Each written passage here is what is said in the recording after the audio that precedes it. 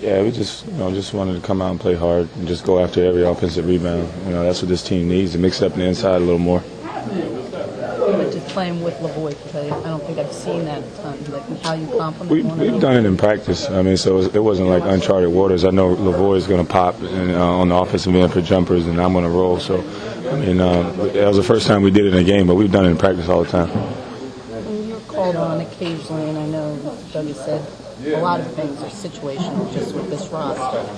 What's the way to stay ready, so to speak?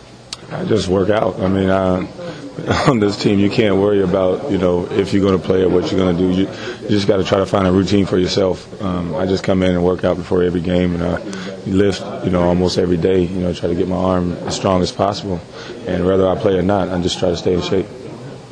How frustrating? You guys fell behind, that last stretch in the second quarter, yeah. And you guys battled back, but how tired is it in a situation like that? Try to get back.